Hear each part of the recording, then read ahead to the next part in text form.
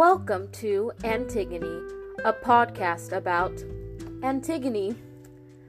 Hi, I'm Janelle, and today we'll be discussing the malleability of Antigone.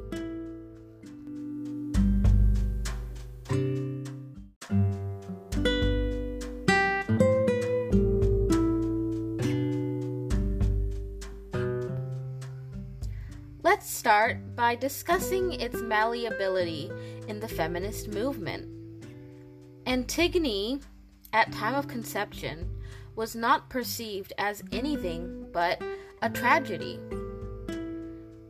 In ancient Greece, Antigone wasn't viewed through a feminist lens. Let's think about that and how we view her. Antigone as a character was most likely portrayed as a man. Portrayed by a man. If it was going to be played in ancient Greece, it was going to be played by a man. And most likely, she was probably considered a negative character for going against the men in power.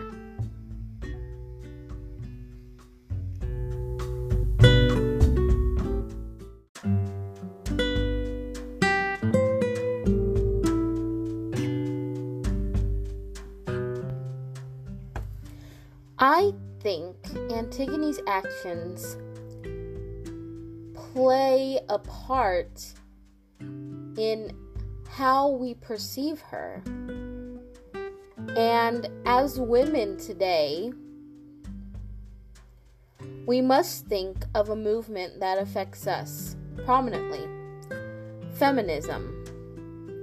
Antigone's actions throughout the entire play evoke many traits of the feminist movement.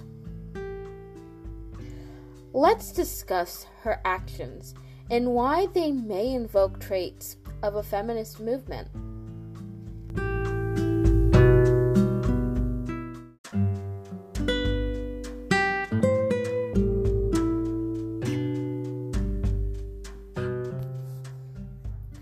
Antigone's actions throughout the play evoke many traits of the feminist movement.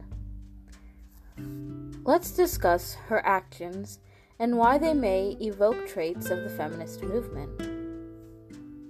Why do they evoke traits of the feminist movement? I believe they... Let's see. I believe her actions with wanting to bury her brother no matter what cost gives her an independence that is a focal point in feminist movements. Feminist movements began as independence, to be independent from men, to have their own rights, their own voting rights, their own reproductive rights. Rights for women is what the feminist movement is about. But to be a feminist, you need to be strong and contribute to actions that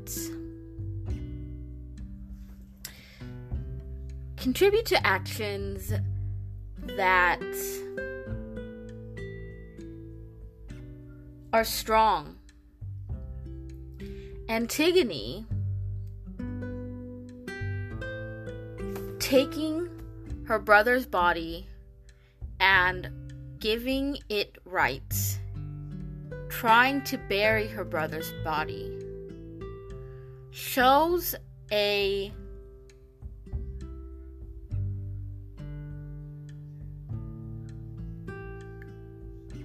strength. It shows a strength that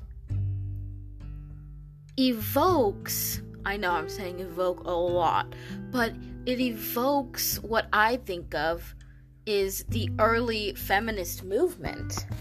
Women had to fight to have the right to vote.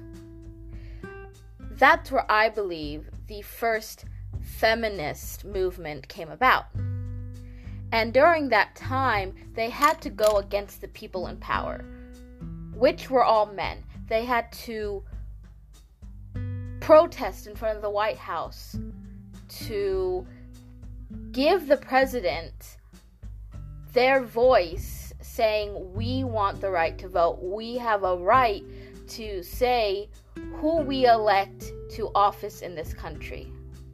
Women in the first feminist movement to get the right to vote were imprisoned and treated with so much disrespect and horror because they wanted to vote. They wanted rights. And just like the strength of these early women feminists, Antigone has that same strength to fight for what she believes is right. And what she believes is right is to bury her brother because she loves him and he is family. So in this way, I believe Antigone evokes not just the modern feminist movement.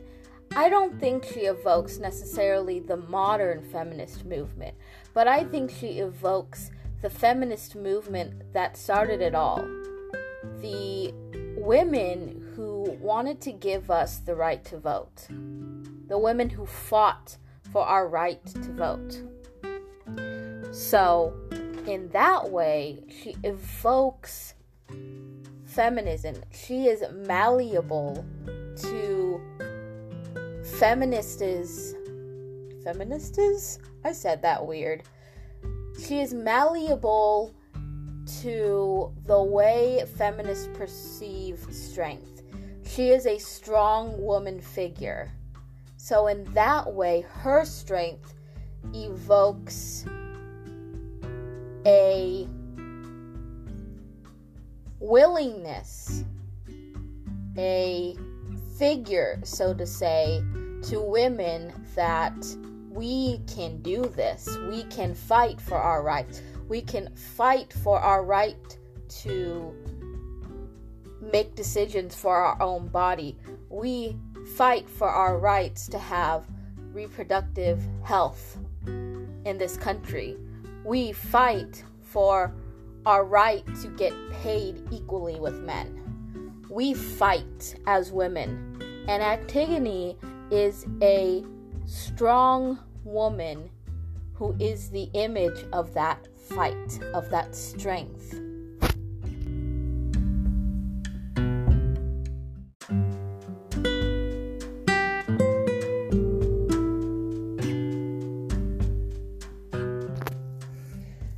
This is a raw discussion of my view on Antigone.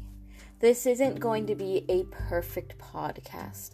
This is going to be an imperfect podcast full of mistakes. And that's okay, because this is a raw discussion that I'm having almost with myself about Antigone and her malleability towards the feminist movement.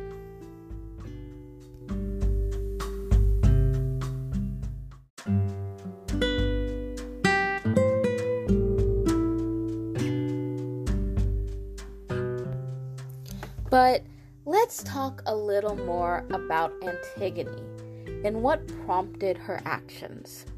At the beginning of the play, Antigone's brothers Polynices and Eurydice have been killed in a war between the two brothers. Their uncle Creon, who is now king, gives Eurydice a proper burial, but not Polynices. Polynices was fighting so that he could also be king alongside his brother Eurydice, and Creon believes that he brought horror and war to their island. And this is why he decides not to give him a proper burial. He just kind of lets him rot. And this doesn't sit well with Antigone, because Antigone loves her family. She has had hard times, and she loves both her brothers, and believes even though Polyneices might have brought war, he still deserves a burial. He's family. And because of this, she views very strongly that she needs to give him the religious rights to be buried, and bury him, wrap him. And throughout the play, she comes into conflict with Creon about this. He refuses to give Polyneices a proper burial and sentences Antigone to death because of that. Antigone willingly goes to death to bury her brother. Now, in the original play, in the original viewing of the play, reading of the play, Antigone doesn't do this for feminism. She doesn't do this for women. She does this because of her religion and her belief in the gods. But because of her actions and because of the words in the play, Antigone as a play is very malleable towards feminism. I don't necessarily believe that it should be lumped under the feminist movement, but rather under one feminist herself, a feminist. A feminist in this country today believes that women deserve the right to have equal pay. Women, especially of BIPOC and of East Asian, any Asian descent, of Latina descent, are less likely to be paid equally to women who are white. That is also a struggle. And so in that struggle, we have to be strong. I am a feminist, and I am a woman, and I am a Latina. So in these respects, I understand that I need to be strong and fight for what I believe in. And those are the same traits that Antigone believed in. It wasn't towards the feminist movement or rights for women, but it was for the rights of her family. And to any modern feminist, like myself, other women are her family. Other women are sources of strength. So we would do anything for us and other women. I want to fight for the rights that my grandmother might have not had. My grandmother is a beautiful, wonderful woman who is strong and beautiful, and she had strength. And I take that strength from her. I take that strength from my mom, who is equally as strong. Maybe some women don't have a woman figure, and those women turn to literature. There are many people, but Antigone really does provide a figure to women that you can be strong. She provides strength to them like my grandmother and my mother have. So in that way, she's malleable as almost a mother figure, because she fought for her family.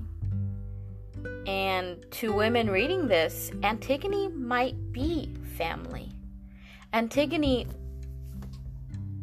vocalizes a strength that they need to reach for. I feel like in this way, she really does give a feminist movement a voice of strength. Overall, Antigone is a voice of strength for feminism.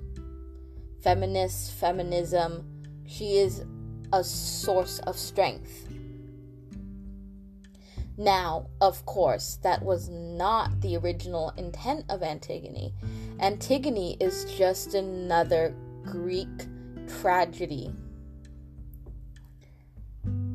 But any sort of literature that someone can pull from that provides strength and provides words to fight, a woman, a feminist woman, will take that and go with it. In that way, Antigone is malleable, very malleable to what feminists want, which is strength.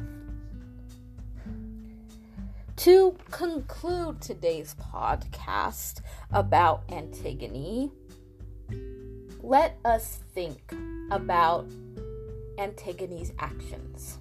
Let us think of her willingness to go against the government. Let's think about how that relates to the very first feminists in this country who fought the authority in our country. Let's think about how similar that is. Let's think about how similar Antigone is to the very first feminist movement, where women were jailed, stripped naked, treated with disrespect. Let's think about that and how Creon treated Antigone. Sentenced her to death, let her starve in a cave. That's very similar to what happened to these women in prison. They were undernourished, left naked, left to shiver, left to rot. And that's how Antigone was treated. So let's think about that. Let's think about how that is malleable to why we need to fight for what's right. That's one way of thinking. In conclusion, that's one way. One way of comparing Antigone and her malleability to the feminist movement. But let's finally conclude this podcast in saying Antigone can be malleable. She can be turned and twisted around to suit anyone's needs. But her malleability to the feminist movement, I think is really cool. I think it's really cool that someone can find an ancient Greek play and form it into a source to fight. Thank you. That is the end of our podcast. We will see you next week for another Greek play. A Greek play about a Greek play.